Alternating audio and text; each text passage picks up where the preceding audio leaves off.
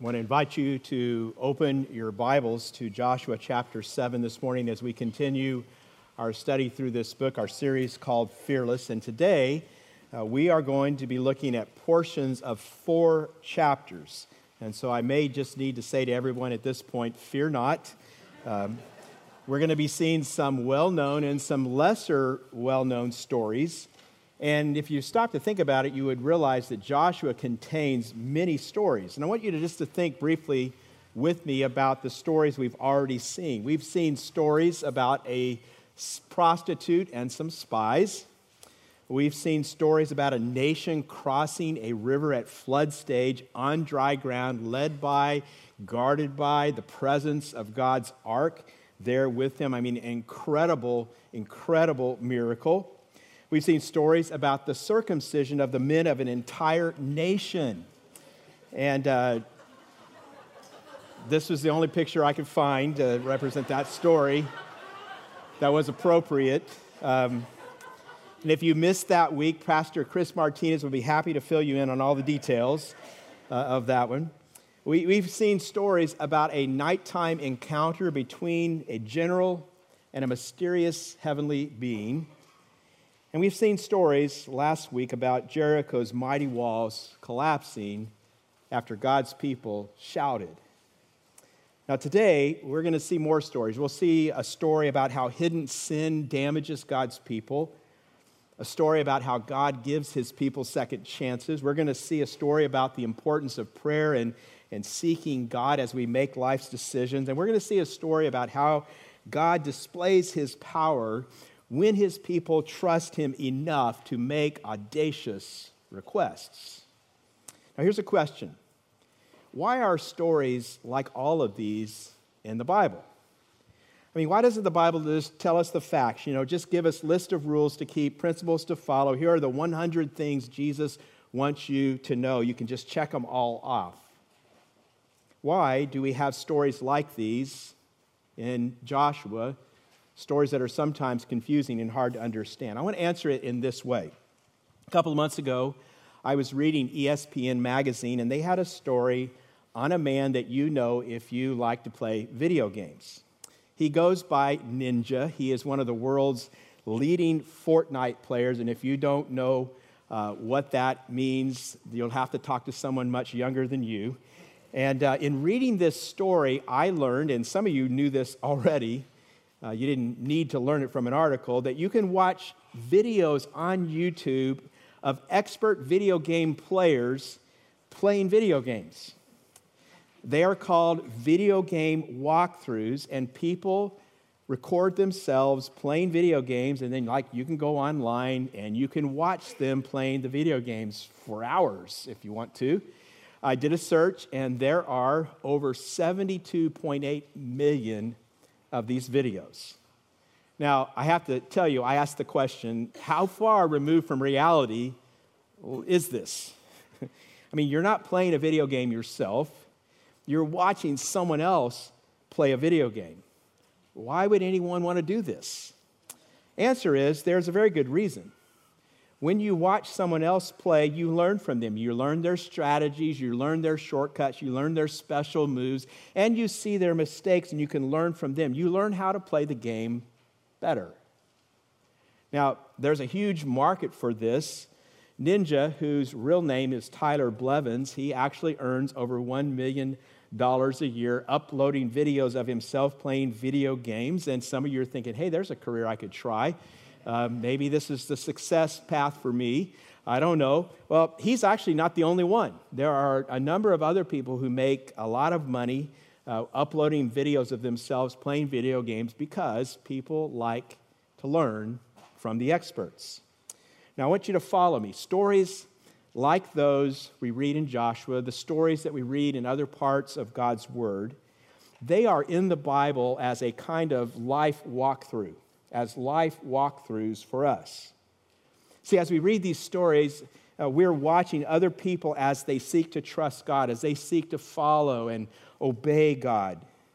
You watch them learn faith lessons as they encounter huge challenges in their lives. And this is exactly what 1 Corinthians 10:6 tells us about the Old Testament. The Apostle Paul, thinking of the Old Testament, writes these words, "Now these things took place as examples for us." See, we learn from the examples we see in stories like those we find in Joshua. And in the book of Joshua, the nation of Israel faces a number of real problems. And sometimes they give us good examples. Sometimes they don't. And the Bible, it's interesting, doesn't always make clear which is which. I mean, think about this. The Bible really is a work of art. It is inspired by the Holy Spirit, and it is all true, but it is also great literature.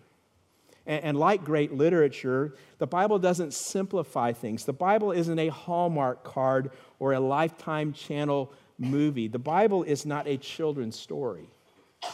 And so, to understand these characters, to get what's actually going on in the story, you need to enter into the story. You need to learn the context and try to see what these people are experiencing, to try to live and to breathe the story with them. And as we do that, we're able to participate in the life walkthrough alongside of them and learn the lessons that God has for us. Now, with that in mind, I want to encourage us to jump in Joshua chapter 7 through chapter 10. And just so you know, we're going to spend more time on chapter 7 and 10. And here's the first thing I want you to see. Joshua 7 shows us how sin short-circuits God's power and blessing in our lives. Now, this chapter shows us how we can sometimes be our own worst enemies. Anybody ever feel like I am my own worst enemy? Can I get a witness right now from... I mean, sometimes we just do this to ourselves, and you might read this story at first and find it kind of depressing. Last week, if you'll recall, we saw God perform one of the most amazing military conquests ever. Israel conquers Jericho with those mighty walls without ever lifting a finger. I mean, just think about it. Remember, the people did nothing. They just showed up. God did it all. Joshua 7 is right after this, and it shows us the next battle, and they come to a city called Ai, and it is a tiny town compared to Jericho. And yet, we read that they lose. I mean, there's no way they should have lost. And in this battle, people die. And Joshua gets on his face before God, and he cries out, "Why, God? It's almost like you are fighting against us. Why did we lose?" And Joshua gets an answer from God in verses 12 and 13. God says, "That is why the Israelites cannot stand against their enemies, because they have been made liable to destruction," or more literally, doomed to destruction. God says, "My promised land people, the people I promised to defeat giants with, they are now doomed to destruction." God continues, "I will not be with you anymore unless you destroy whatever among you is devoted to destruction. Go, consecrate the people. Tell them, consecrate yourselves in preparation for tomorrow, for this is what the Lord, the God of Israel, says. That which is devoted is among you, O Israel. You cannot stand against your enemies until you remove it." God tells Joshua, someone has stolen something that belongs to me. That's why you have lost, and it's why you will continue to lose, because you are now doomed to destruction. You see, God had told his people when they entered the promised land that he had called them to conquer, that he would be the one doing the fighting. And that's really what we saw best exemplified last week in Jericho. They didn't defeat Jericho by their military power or strategy. They just walked around the city in silence for 6 days. You remember that? I mean, and by the way, can you imagine how freaky that must have been to those people in Jericho? I mean, you're watching thousands of people just walking around your city, circling your city in complete silence. And they do that for 6 days. And on the seventh day, they do it 7 times. And then all of a sudden, out of the silence, they all yell, and the walls fall down. Now, here's the point. No one would look at that and say, what an amazing military strategy. They would say, who in the world is fighting for these people? And that was the point. God wanted to demonstrate that it wasn't their strength. That victory pointed to God. And since God was the one doing the fighting, God is the one who receives the spoils. See, if Israel took any spoils the way that other nations did when they conquered, they would be implying to the other nations and even to themselves and even to their children that it was their power that won the battle. And God wanted it to be clear.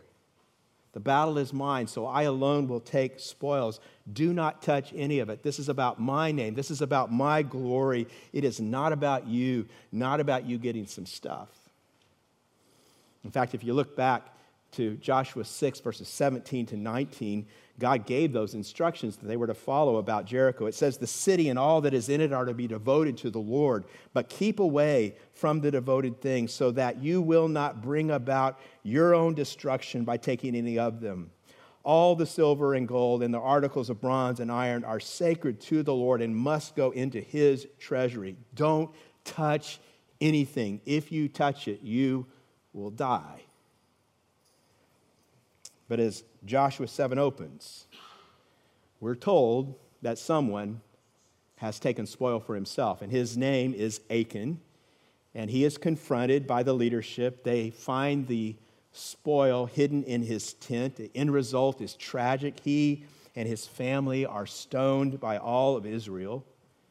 But what we see here is that the power of God that defeated the mighty walls of Jericho was stopped dead in its tracks because of this sin. Did you see that? God's power was short-circuited. And it's not because the power wasn't there, it's because the connection was broken. It's kind of like this. Have you ever gone home like in the summer, it's a very hot day, and you go into your house and it's so hot, you wonder what is going on. You go to the thermostat, you see that the air conditioner is not working, and you think, oh no, this is horrible. If I have to call an AC repair guy right now, it's going to cost me hundreds and hundreds of dollars. But have you ever discovered more often than not, if you will just go to the circuit breaker box and flip the switch, it'll come back on, right? That happens a lot of times. See, the power was there. It only seemed like the AC wasn't working. The real issue was a broken circuit. See, what you're seeing in this story is that God's power is always there. It's always available. But sometimes the connection gets broken.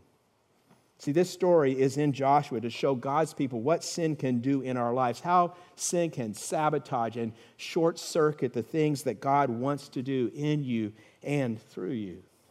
Now, let me show you this. 2 points I want you to see under this heading. First of all, sin short-circuits God's power in you. Now, Achan's greed just dried up his spiritual passion. He probably wasn't a bad guy. But his greed got in the way of God working, and it dried up his passion for God. Look at verses 20 and 21 in chapter 7. Achan is here recounting, confessing his own sin. It says this, Achan replied, "It is true. I have sinned against the Lord, the God of Israel. This is what I have done. When I saw in the plunder a beautiful robe from Babylonia," that was like the Nordstrom of that day, "when I saw 200 shekels of silver and a wedge of gold weighing 50 shekels, I coveted them and took them. They are hidden in the ground inside my tent with the silver underneath." And one of the ways when you're reading the Bible that you can kind of do study and start understanding what is going on is to always pay attention to the verbs. And in this passage, verse 21, there are 4 verbs we see. It says, I saw, that's verb 1. I coveted, verb 2. I took, verb 3. And then hidden, verb 4. See, why did Achan take what was forbidden? The verb translated I saw in Hebrew means to gaze. He looked long enough to count how much spoil was there, to pick things up and figure how much they weighed, to look at the tag on the garment and see where it came from. He gazed until he coveted. And when he coveted, he took what didn't belong to him. See, it wasn't that he didn't believe in God. It was just at that moment he became consumed with a passion for these things more than he was for God's glory. I think Achan knew that it was sin, but he lost self-control, and that sinful impulse, his greed, crowded out his passion for God's glory. This is so important. You need to understand this. When I say that sin short-circuits God's work in you, you need to understand that what God is most doing in you, what it means for God to be at work in you, is that he is cultivating a passion for him and for his glory in you, in your heart. To have God work powerfully in your life means that you have a growing love for him, that you are growing more and more satisfied in him, even when things in life are not working out the way you may want them to. It means that you are dedicated in every way, body, soul, time, talents, treasures. You are dedicated to his glory and to his purposes. And sin short-circuits that passion. That's what sin does. That last verb, hidden, is also repeated in the following verse for emphasis. See, this is usually where our sins take us.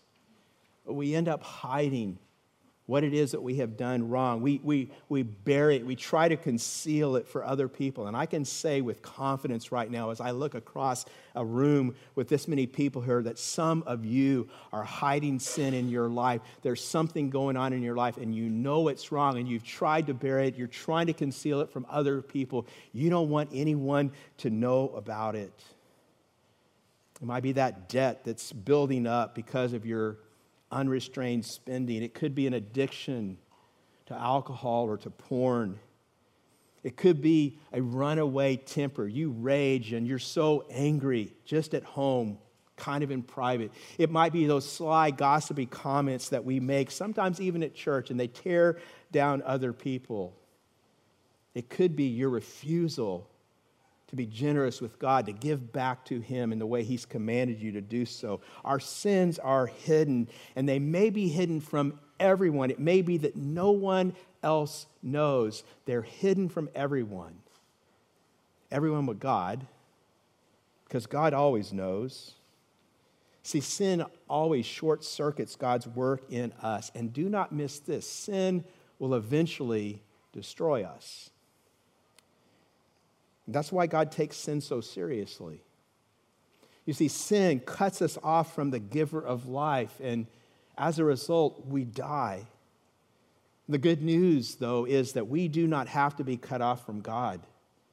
We can move from death to life. That's why Jesus came, why God gave us his only Son, and Jesus died for our sin. That's why Jesus took the punishment that our sins deserved. He received God's judgment. He absorbed God's wrath against our sin. And when we are God's children, we get reconnected to that life, reconnected to God's power, reconnected to God's blessings. And we keep that connection flowing as we repent of our sins when we sin, and we confess those sins to God and receive God's forgiveness. Don't let sin short-circuit God's power and blessing in you. But also notice this. This story shows us that sin short-circuits God's power through you. Think about this. Because of one man's sin, because of Achan's sin, 36 people died. And they didn't do anything. This is a sobering thing to ponder. But the Bible tells us that God's activity in this world is in some ways contingent on our attitudes and our choices as believers in regards to our own sin. That's what Joshua 7 shows you. It's also what Isaiah 59 verses 1 and 2 shows you. That's what the prophet writes in this chapter. He says, "Surely the arm of the Lord is not too short to save, nor his ear too dull to hear. But your iniquities have separated you from your God. Your sins have hidden his face from you so that he will not hear."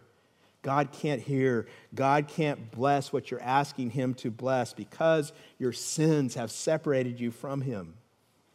It's all through the Bible. Matthew 13:58 says that Jesus wanted to do many works there, but could not because of unbelief. Their unbelief hindered God's power.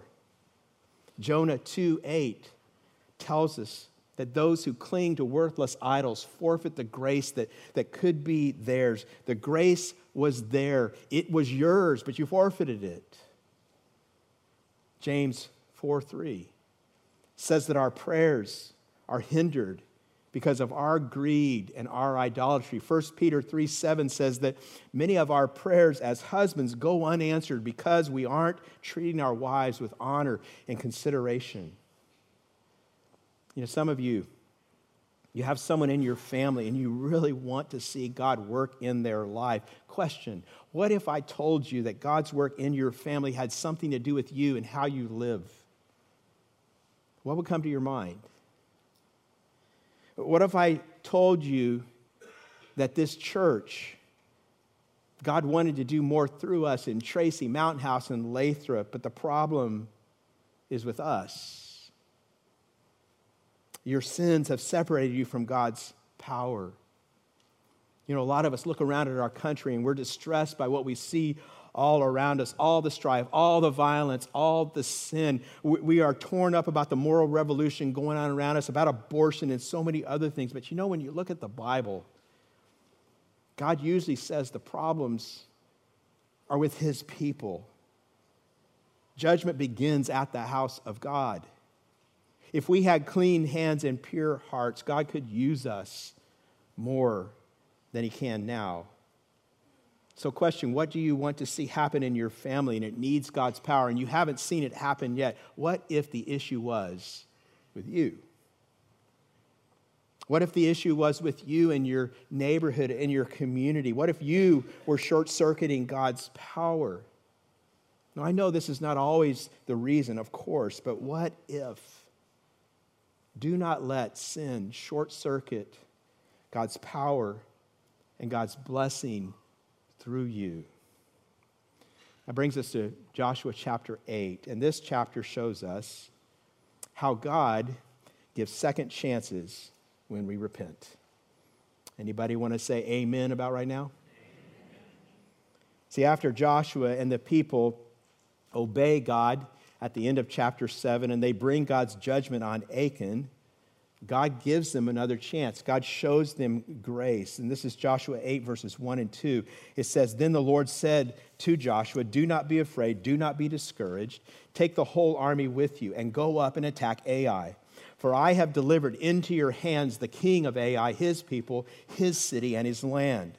You shall do to Ai and its king as you did to Jericho and its king, except that you may carry off their plunder and livestock for yourselves. Set an ambush behind the city.'"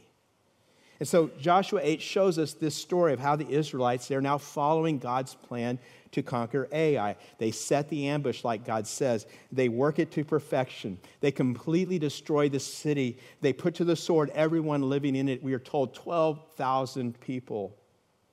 And it's clear, reading Joshua 8, that God is rewarding his people and God is blessing their efforts. But this raises a difficult question, and some of you may have been thinking about this through this series. Maybe you're thinking about it right now. It's a question that has troubled many people over the years. It's a question we face all through the book of Joshua. People read this and they say sometimes, well, was this like a divinely ordered genocide? I mean, how can we say that this is God's word when it talks about stuff like this? Richard Dawkins, who some of you know about, he's a best-selling author. He's a very, very famous atheist right now. He writes, because of passages like this, these words, he says, "The God of the Old Testament is a petty, unjust, unforgiving control freak, a vindictive, bloodthirsty ethnic cleanser, a misogynistic, homophobic, racist, infanticidal, genocidal, filicidal, pestilential, megalomaniacal, sadomasochistic, capriciously malevolent bully." And if nothing else, this proves Richard Dawkins owns a thesaurus.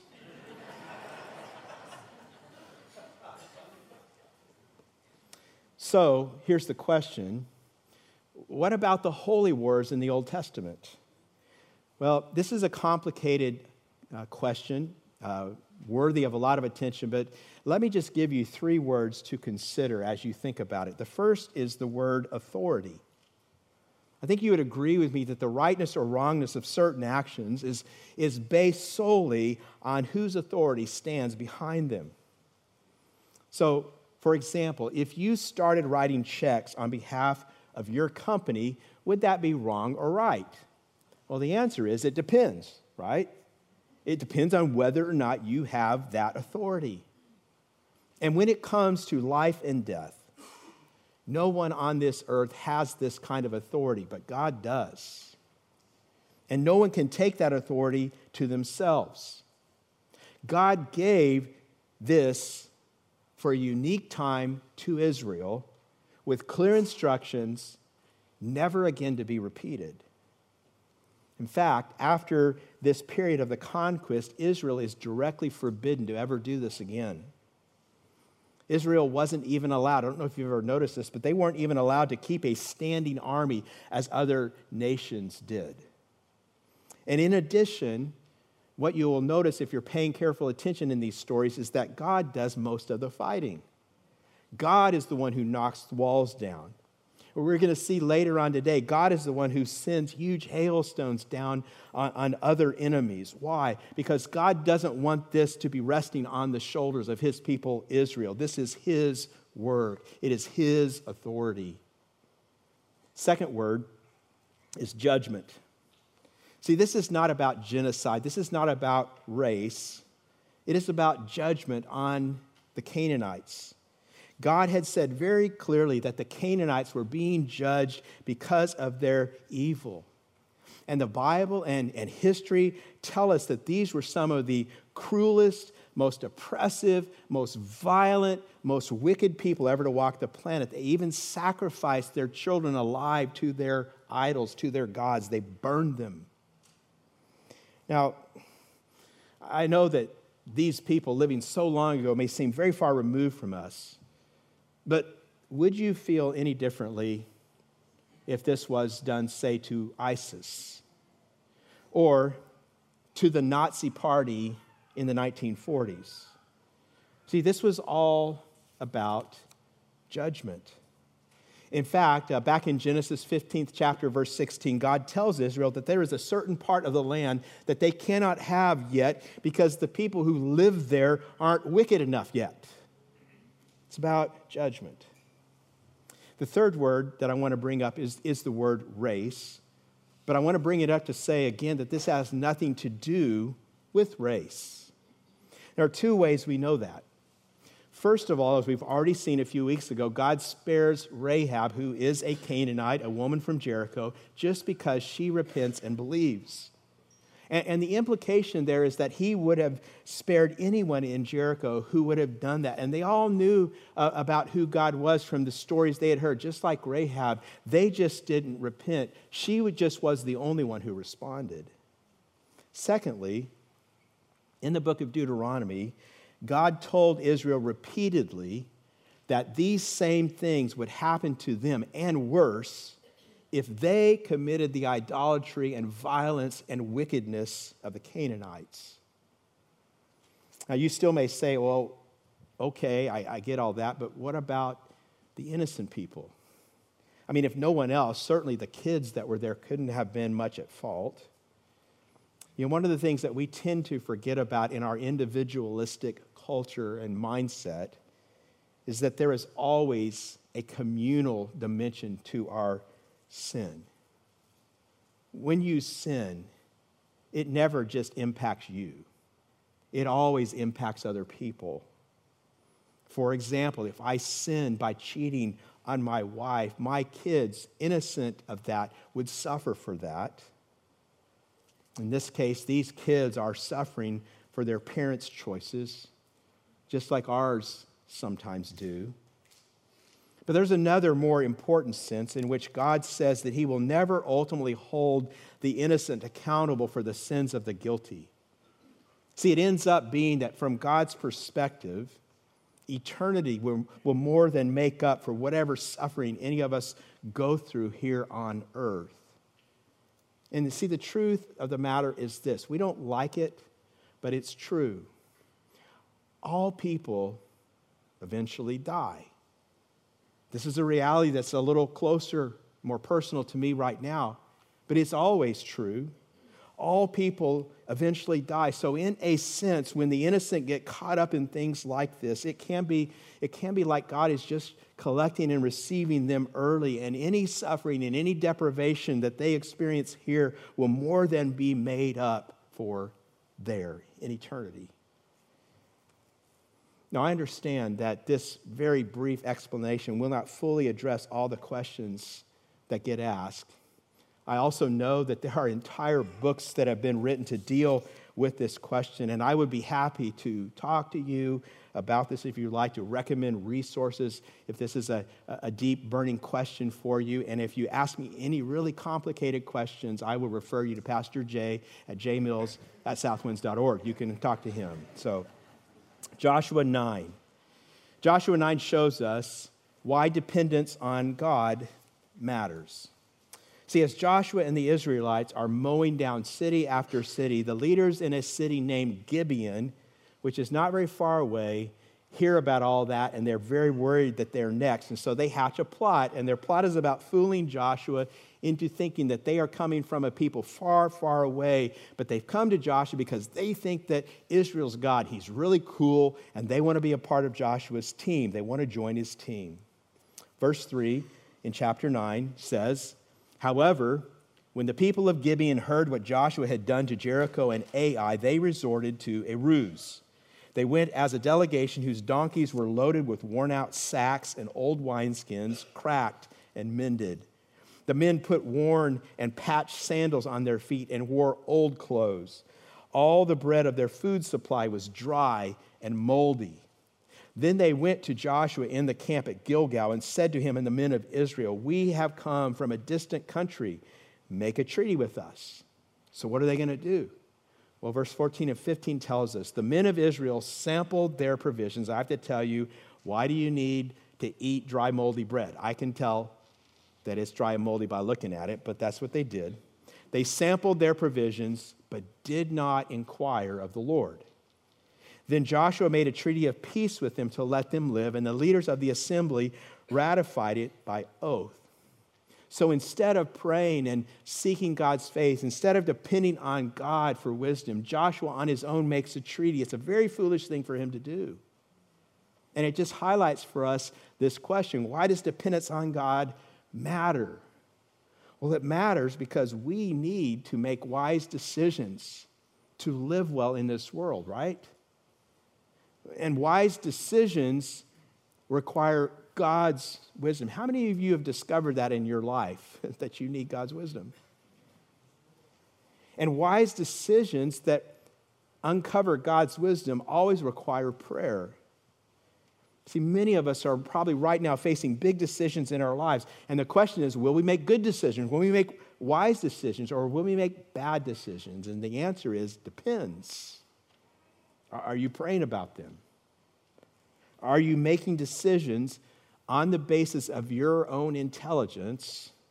Or are you seeking God's wisdom and God's direction? See, we can learn from this story here in Joshua chapter 9. That brings us to Joshua chapter 10. And Joshua 10 shows us how God works in amazing ways when we pray audacious prayers. I love this chapter. I want to pick up the story in verse 5, and it says this: Then the 5 kings of the Amorites, the kings of Jerusalem, Hebron, Jarmuth, Lachish, and Eglon, joined forces.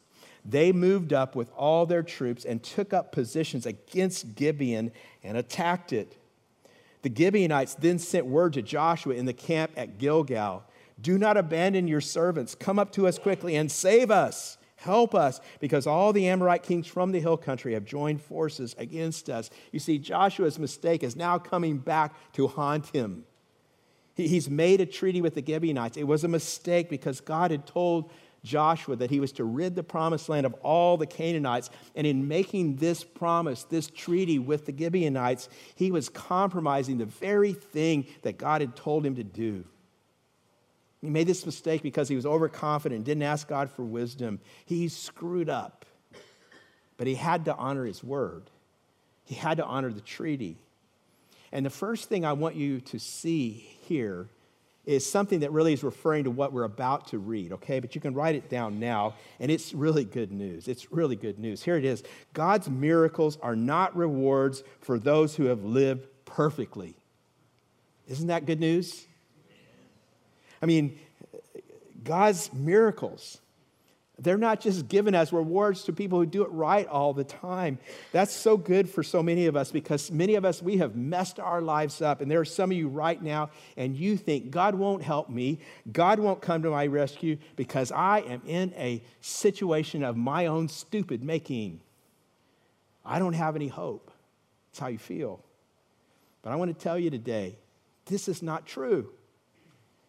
Throughout the Bible, what we see is a God who is a loving Father, who is full of patience and full of mercy, who longs to display his grace in the life of anyone who would reach out to him for help, anyone who would trust him, look to him. He works miraculously in the lives of people, even people who have screwed up. So I tell you today, on the basis of God's word, whoever you are not without hope. Here's how this works out here, verse 7. So Joshua marched up from Gilgal with his entire army, including all the best fighting men. The Lord said to Joshua, do not be afraid of them. I have given them into your hand. Not one of them will be able to withstand you. Verse 9, after an all-night march from Gilgal, Joshua took them by surprise. The Lord threw them into confusion before Israel, who defeated them in a great victory at Gibeon. Israel pursued them along the road going up to Beth Horon and cut them down all the way to Azekah and Makkedah. Verse 12, on the day the Lord gave the Amorites over to Israel, Joshua said to the Lord in the presence of Israel, O sun, stand still over Gibeon, O moon, over the valley of Ajalon. So the sun stood still, and the moon stopped, until the nation avenged itself on its enemies, as it is written in the book of Jashar. The sun stopped in the middle of the sky and delayed going down about a full day. There has never been a day like it before or since, a day when the Lord listened to a man. Surely the Lord was fighting for Israel. Wow. Isn't that incredible? God starts working. He throws the enemy into a panic. And in the middle of this battle, the Israelites are succeeding. They're winning. But Joshua realizes that even though he's winning decidedly, the time is running out. He's not going to be able to finish winning the battle. Some of these people are going to get away. The sun is going to go down before the battle is over and he can complete the victory. He doesn't want to have to fight them again. And so he thinks to himself, oh, if the sun would just stand still, if the day would just last longer, I could finish this job. And then he has this bright idea, pun intended. He says, why don't I just ask God to do that? And so he prays. I mean, think about this. God, would you make the sun stand still? Does that qualify as an audacious request? I think so. I mean, this has never happened before. In fact, you won't find any other place in the Bible where God says anything like, if you're in any kind of trouble, just ask me. I'll make the sun stand still for you. Just ask me. It'll happen. Nowhere else. It's just that Joshua, he thought that this was what they needed. If you recall back in Joshua chapter 1, when God is preparing Joshua and the people for what's ahead of them, and he's giving them marching orders. He tells them, you remember this, Joshua, go into the land, and he repeats this command several times. He says to him, be strong and courageous. You remember that?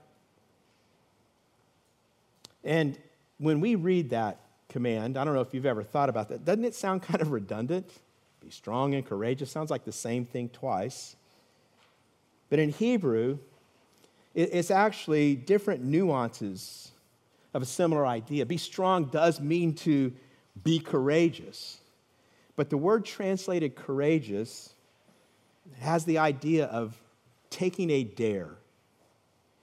So God says to Joshua, go into this land, and Joshua, take a dare on me. See what I will do if you trust me.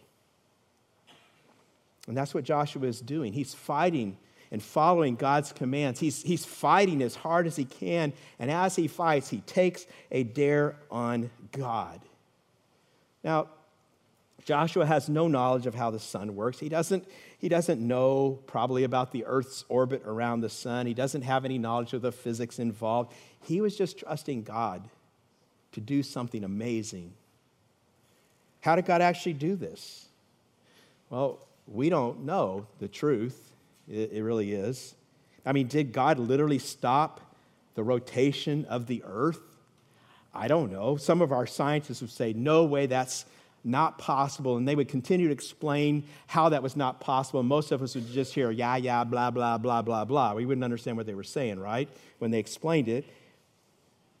How did he do it? Every once in a while, a zealous Christian will try to demonstrate that if you study the astronomy charts, you go back far enough, you will discover these anomalies. And there's this time where there's like these 9 missing hours in the history of the earth, and they are accounted for right here.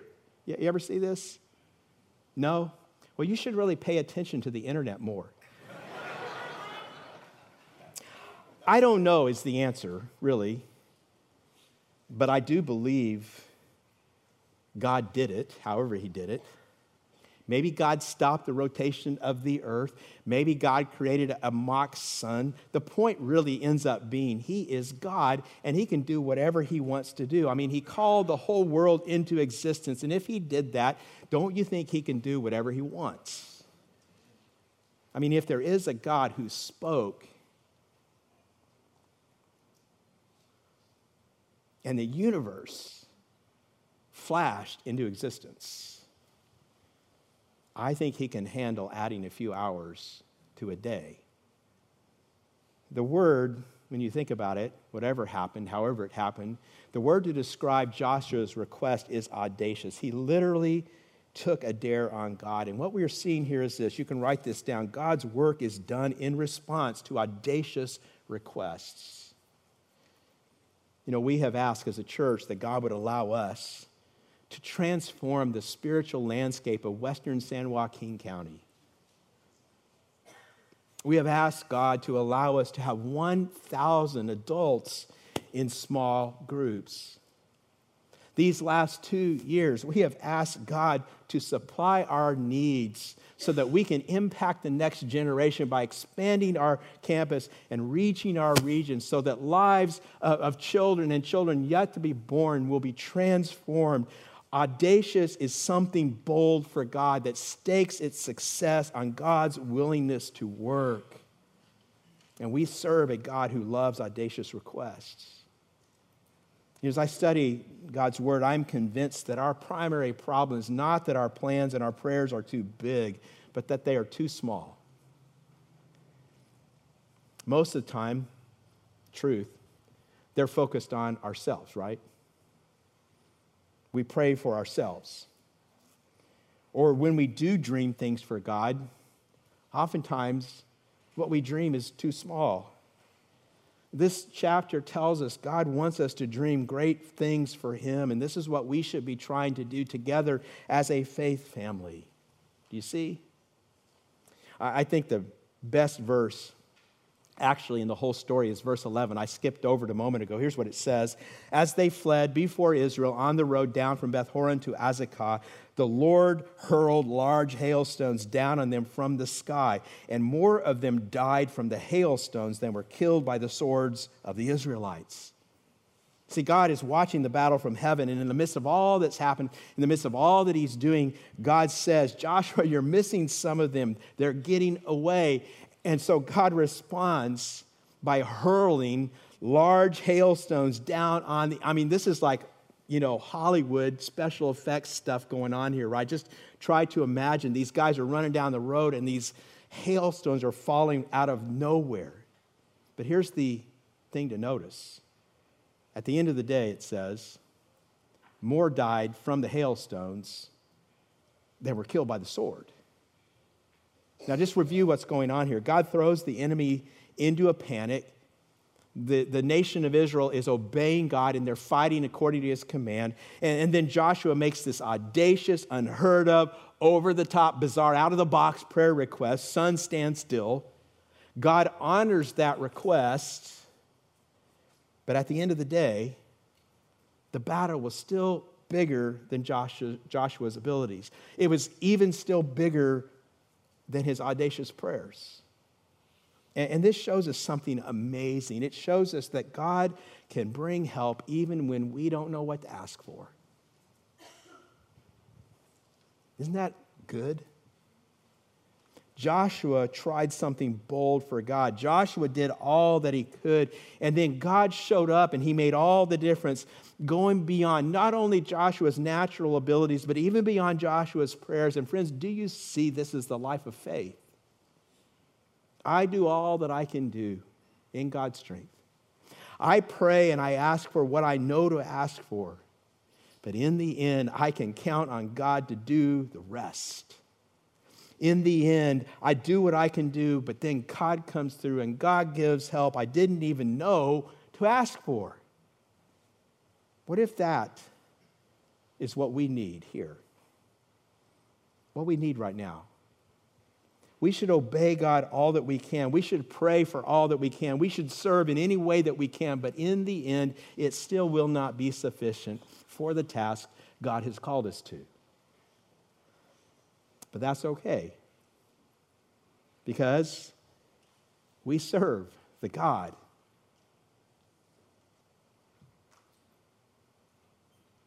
who throws down large hailstones from heaven, even when we didn't know to ask for them, even when we didn't know that we needed them. Is that good news today, friends? You know, sometimes, according to God's word, Romans 8:26, we don't even know what to pray for. We don't even know what to ask for. But the good news is God knows what we need. God knows what we need. And what God does in those moments is He's just God. And He's just amazing. And He meets whatever needs we have in incredible ways that honor and glorify His name. So these are some life walkthroughs. God has put them in His Word so that we can use them today. And so as you leave today, just let me remind you, do not let sin short-circuit God's power and blessing in your life. But if you do, remember you can always trust in God's grace and mercy to forgive you and give you a second chance. Always depend on God for all your decisions in life, praying for His wisdom. But even if you forget sometimes, you can know that God still works, and God works best when we trust Him enough to make audacious requests. This is the word of the Lord. The word of the Lord for us. And all God's people say, amen.